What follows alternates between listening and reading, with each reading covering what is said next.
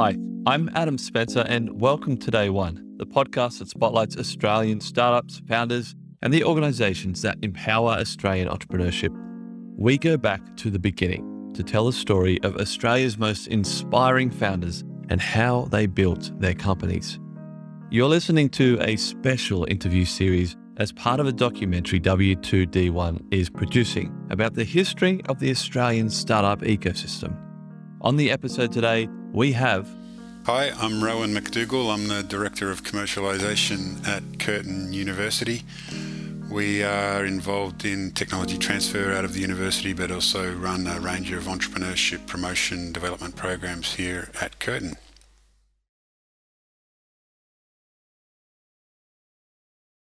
So when would you say you first got involved in what we call the startup ecosystem? I started my career in the Patents Office in Canberra in 1990 and very quickly moved from there to UNSW and worked in technology commercialisation there. And part of that role was on startups, as we called it then, but it was probably different terminology in that time, more around deeper technology, heavy infrastructure types of startups. So medical technology startups were some of the things that I was involved in at that point. It was a different time. It was pre-Google and pre some of the web platforms and pre-app platforms that we have available today. And so to start a company was a different proposition. You really needed access to infrastructure. And so universities were doing it, but it was probably more on a smaller scale than you're certainly seeing today. The commercialization side of things, I hear a lot about that. Can you give me a bit of a 40,000 foot view of what that's all about in that process? Yeah, so we're trying to identify opportunities for new products and services that arise from research conducted at the university. So researchers may be conducting, say, medical research or some kind of process engineering research that identifies an improvement that can be made. And so we look at, well, is it solving a problem that's of interest to industry? Can it be demonstrated at a level that's of interest to industry? So can it work at scale?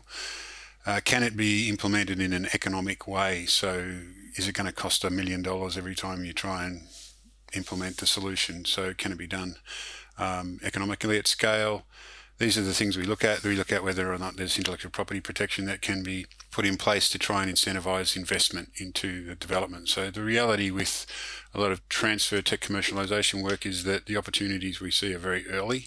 So they may have had some proof of concept in a well-accepted academic model, but that's usually a reasonable distance from a robust commercial proof of concept. So there's usually work that needs to be done on developing commercial proof of concept, working with industry, existing players in the marketplace to try and turn it into something that more resembles a commercial product or service. And that can take some time and it's reasonably high risk because it at those early stages, these opportunities usually don't have well-established proof of principle, as I said. They don't have access to, or they don't have experienced management on board. There's usually researchers who understand the depth of knowledge around the scientific field, but don't necessarily understand how it would be implemented in a market. So there's a lot of gaps that need to be filled to turn it into something that's an investable proposition, and we work on trying to do that. Yeah, these days there's a lot of programs around to help, the scientifically minded be able to communicate their solution to a bigger market. How was that done, 20 years ago?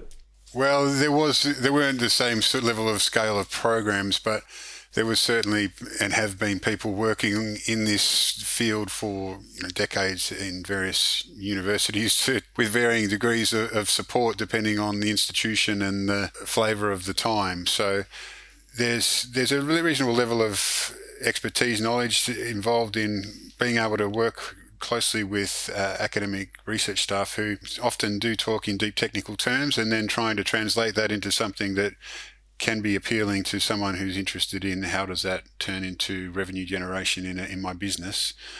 So brokerage on both of those sides to try and bring those two together is a reasonably specific skill. There's there is organisations in Australia that promote that sort of activity. There's an organisation, Knowledge Commercialisation Australia, that is a representative body of technology transfer professionals across Australia, and that most of the universities are members to that.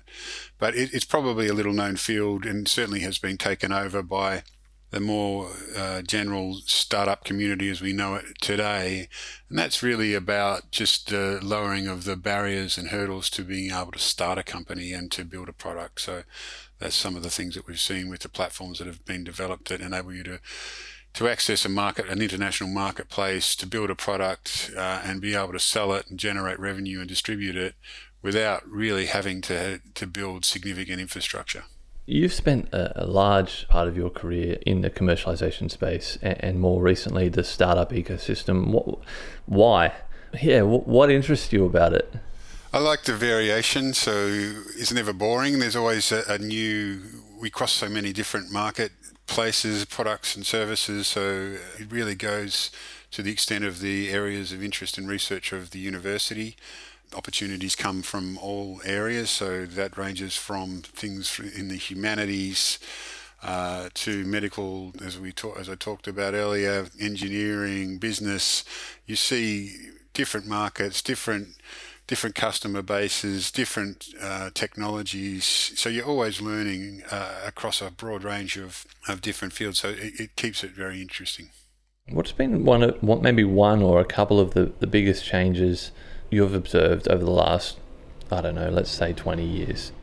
Yeah, well, I think that main change, as I mentioned earlier, was the lowering of the barriers to people being able to start and scale businesses has been transformational. So when I first started out in my career, the focus was on medical technology, medical devices. So some of the companies that were around at that time were companies like Telectronics, which is a pacemaker device that was developed in Australia, Cochlear in its early days, and these were funded by big manufacturing businesses. So Pacific Dunlop, which has now been transformed into a company, into Ansell, but before early on was a tyre maker. So these big manufacturing bases were looking at transformation into technology, but still had the advantage of those manufacturing bases that they could turn to some of these, or thought that at least they could turn to some of these hardware products. That was the beginning, but still needed quite significant investments in production and distribution and sales forces and things like this that you required tens, if not hundreds of millions of dollars to get off the ground to even test whether or not there was a business there. So significant hurdles to entry. Then we had the .com era where some of those issues went away. You could access global marketplaces through the web. There was an ability to generate revenue through the web, so distribution became less of an issue. And so you had companies coming out like realestate.com and carsales.com, and this led to the boom in internet companies in 2000 that probably, or did in fact, get ahead of itself in that the platforms and the distribution probably weren't up to what the promise was. So that went sideways for a while, and then there's the app economy that really started in around 2008-9.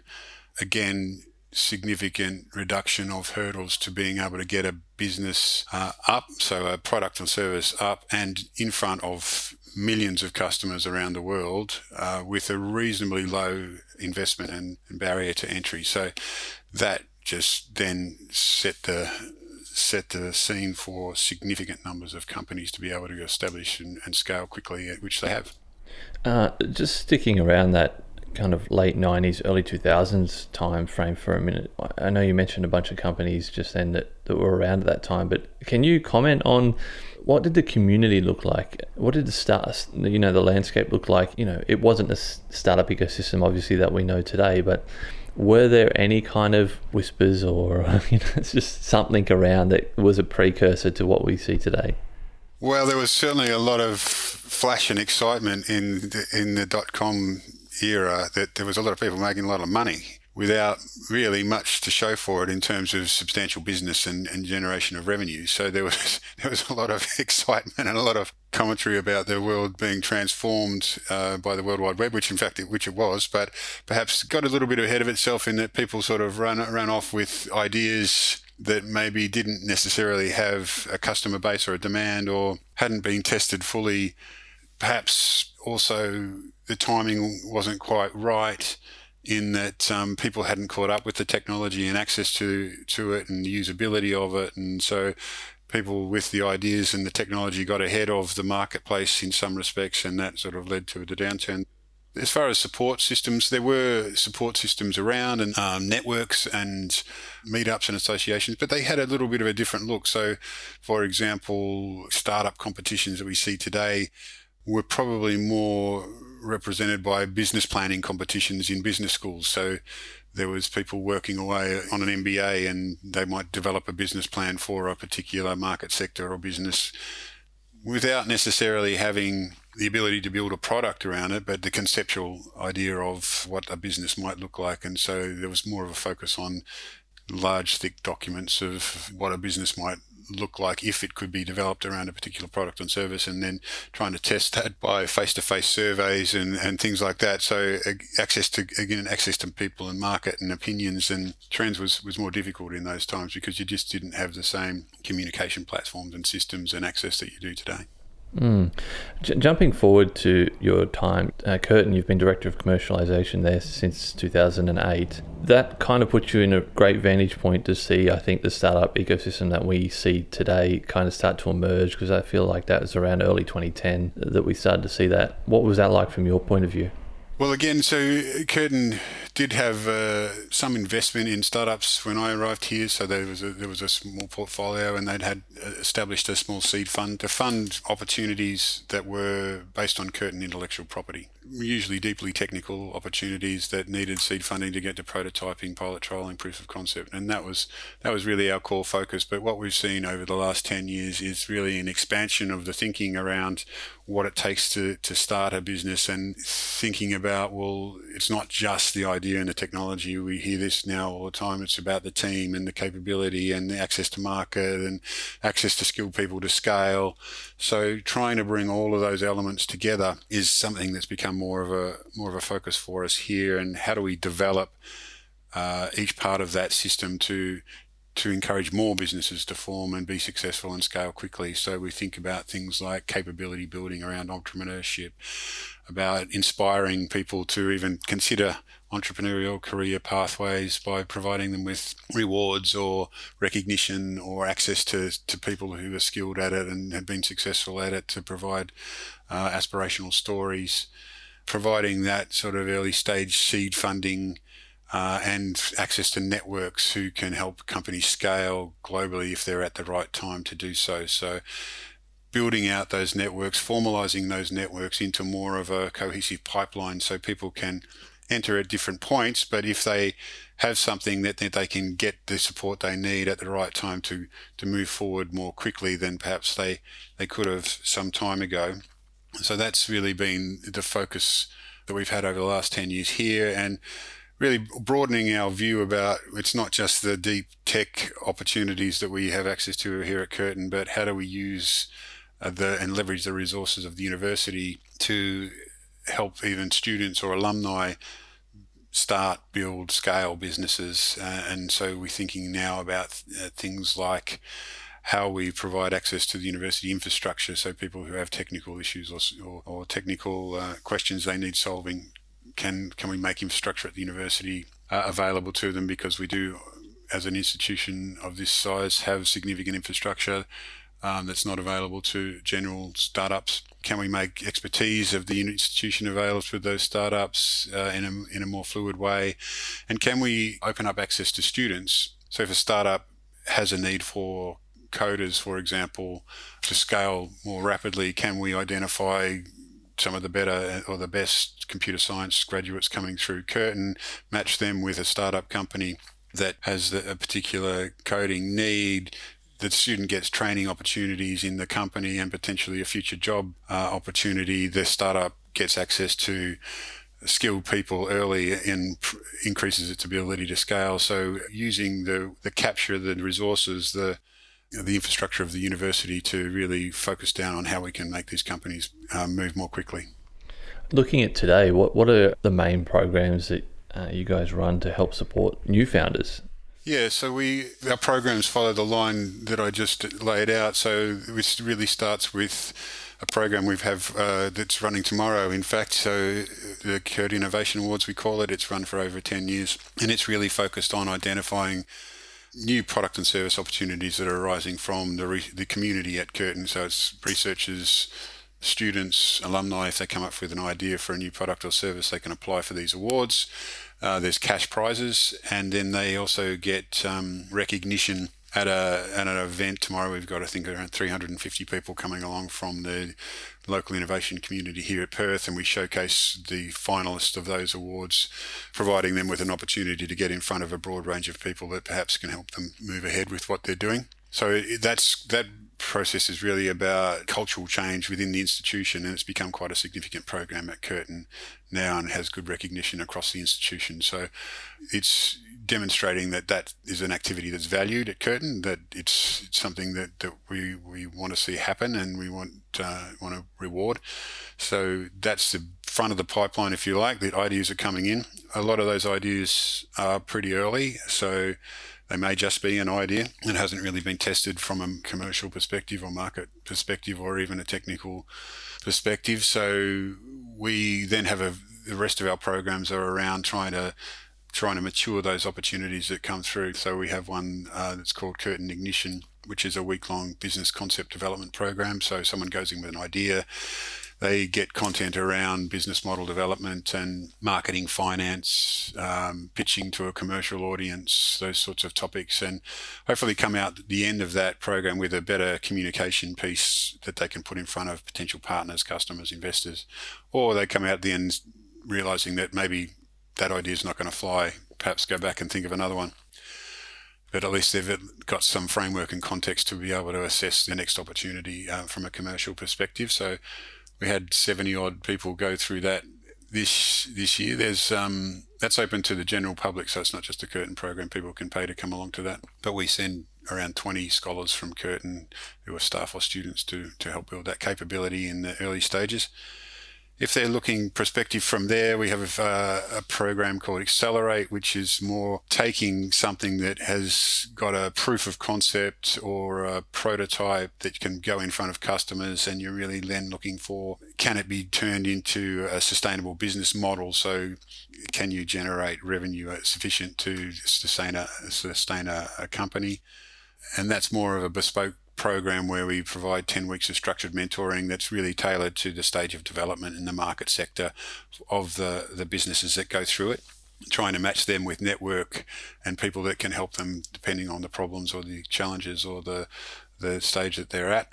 And they get $5,000 to help them build out that concept. So we had this year around 19 go through that. Then we have a program called Kickstart, which is early stage seed investment. So we can invest, we have $500,000 a year we can invest in early stage seed funding and a cap of $500,000 per project. So over the years, we've invested in 22 companies. Of those companies, we've exited 6.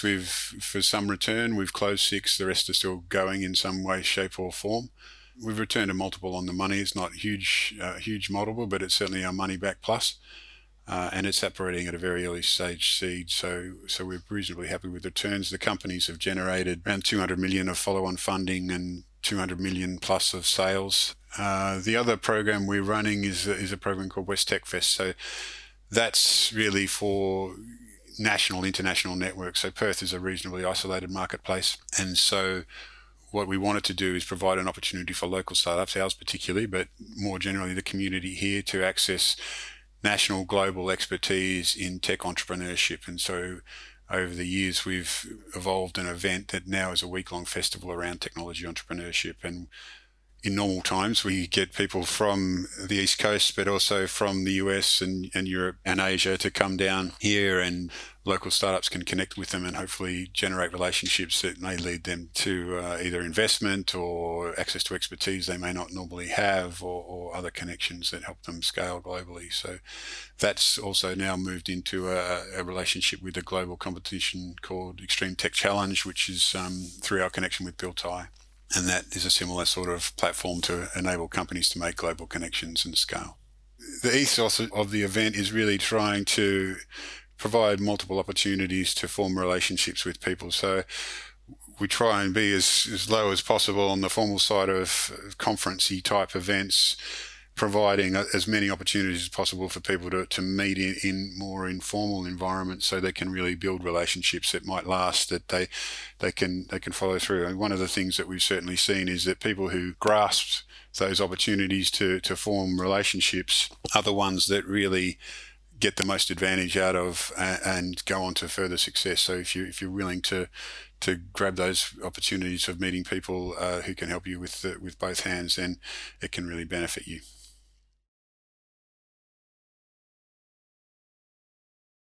You mentioned that one of the challenges that Perth and Western Australia face is an isolated ecosystem.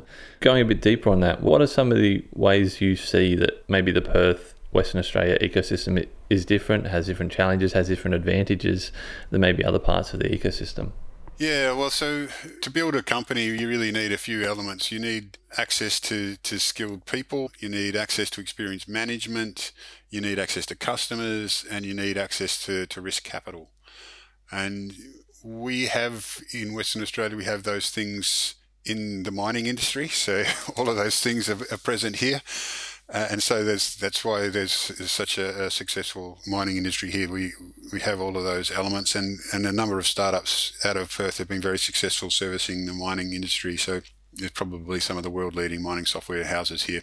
Now we have those elements less in a lot of other sectors, which is the reality. So a lot of what we do is try to build out more experience and provide opportunities for access to more talent and more experience in those areas outside of mining, in the attempt to try and diversify the economy here, because it's reasonably obvious that we're at risk of having all of our eggs in one basket. And we have a lot of, it's often talked about that we have a lot of risk capital here in Perth, but it's risk capital applied to a particular field. So there's a lot of people who are willing to put money into a mining tenement or an exploration deal here that has very high risk and low prospects of success, but less so on putting money into a tech startup. And it's really about comfort factor and what people's knowledge base is. So a lot of people just don't understand as much about what it takes to develop a successful tech product, or say, for example, a successful medical device or a successful pharmaceutical, than they do what it takes to be successful in the mining game. So we try and also breed familiarity, provide more examples of companies that are being successful in those other sectors, so that people can see it's possible to generate wealth in those. They become more familiar with the process of how the product or service is developed, and you get more comfort, and people are willing to take more risk. So it's about building awareness and knowledge across a reasonably broad field. This next question, either feel free to answer it on a national level or just from a WA perspective, but what are some of the biggest gaps that you kind of see in our ecosystem today? Yeah, I think the gaps really, there's still a pretty undeveloped early stage risk capital in Australia. It's certainly better than it ever has been, particularly if we think about the tech sector, if we're talking about tech as software and SaaS business models and app development, there is a lot more funding available for that. And there's even some of the bigger funds now being established that are looking at deeper technical solutions. So Main Sequence comes to mind, but on the others, and companies like Blackbird are looking at deeper tech opportunities as well. But on that very early stage where we operate, so we're talking, say, $500,000 to $2 million level of investment, it's still a little bit of a struggle, and there's not really very well developed systems or businesses willing to invest in that early stage. I mean, a lot of the big venture groups will say that they'll go early, but they won't go early very often. And I think what we probably need as a nation, and certainly as a state here in WA, is for more money to go into that very early stage if we want to shift the dial and see more come out the other end. There's going to be a lot of failures, but I think if that's done if everyone goes into it with eyes open, and there's some risk mitigation perhaps, or some incentives from government that are increased in that very, very early risk area, then I see that that's an area that we could do some more work on, putting more funding in to early stage opportunities, trying to see more that can come through to be investable at that next level of, say, 5 to 10 million, where there's now reasonably well-established VC market out there that can take things up if they've got reasonable proof of concept in the marketplace, or they've got at least reasonable proof of concept on their technical solution. So early stage risk capital, I think, is still an issue. I ask everybody this question, which is the advice question. If a brand new founder came to you tomorrow, do you have one piece of advice that you would give them to help them succeed? Yeah, look, I think the main piece of advice relates to something I said earlier, is really take the opportunities that you have access to. So what I like to say about the programs we run is that we don't pick winners, we let winners pick themselves. And what I mean by that is that the people who are going to succeed, if you provide them with access to resources, say the infrastructure that I talked about, or you provide them with access to people, so connections, those that really grab hold of that opportunity, follow through and form relationships with those people and follow up and are responsive and listen to advice, and again come back once jobs are done and provide feedback and show that they're making progress. They're the ones that are successful in the long term. I mean, it's hard work, but you've got to grasp the opportunities that are available. There are ways now for startups in the various support platforms and programs, and there's so many of them, as you've come to find out, Adam, by just running this series, that if you want to succeed, you there's a lot of resources out there for you, but you've got to really grab them with both hands and run with them. I really like that. Let winners pick themselves. I love that line. With the last few minutes of this interview, this question isn't so much a question, it's just an opportunity for you to get something out that's been on your mind a lot. Like, keeping in mind that we're trying to create a documentary here that chronicles the history of the Australian startup ecosystem with founders, academics, investors, policymakers, hopefully listening to this series. What do you want to tell them? Any one of those categories or all of them? Like, what do they need to hear that people, what's just on your mind? Well, I think generally in Australia we have a habit of beating ourselves up about this sector and perhaps focusing on the negatives or underperformance or perceived underperformance relative to, say, peers in other markets. We often hear people talk about, why can't we be like Israel, or why can't we be like Silicon Valley, or why can't we be like somewhere else? I think that there's limited value in that kind of comparison, because there's so many differences between what we have here and the environment we have here and environments in other places. And what I like to encourage people to do is think about what are the positives that we have here that we can really grasp and push forward. And there is now quite well, even though I said that the venture market's undeveloped, it's certainly making progress. There's a number of companies now that are really showing significant potential as international businesses. So they're showing that there's major wealth generation that can be generated as a result of this tech sector. We need to really celebrate those wins and have shine a national light on some of those wins, so that it inspires that next generation of people to think about alternative career pathways. And we really want more people to think about tech as a career pathway to ensure that this country is going to be as good as it is now into the future.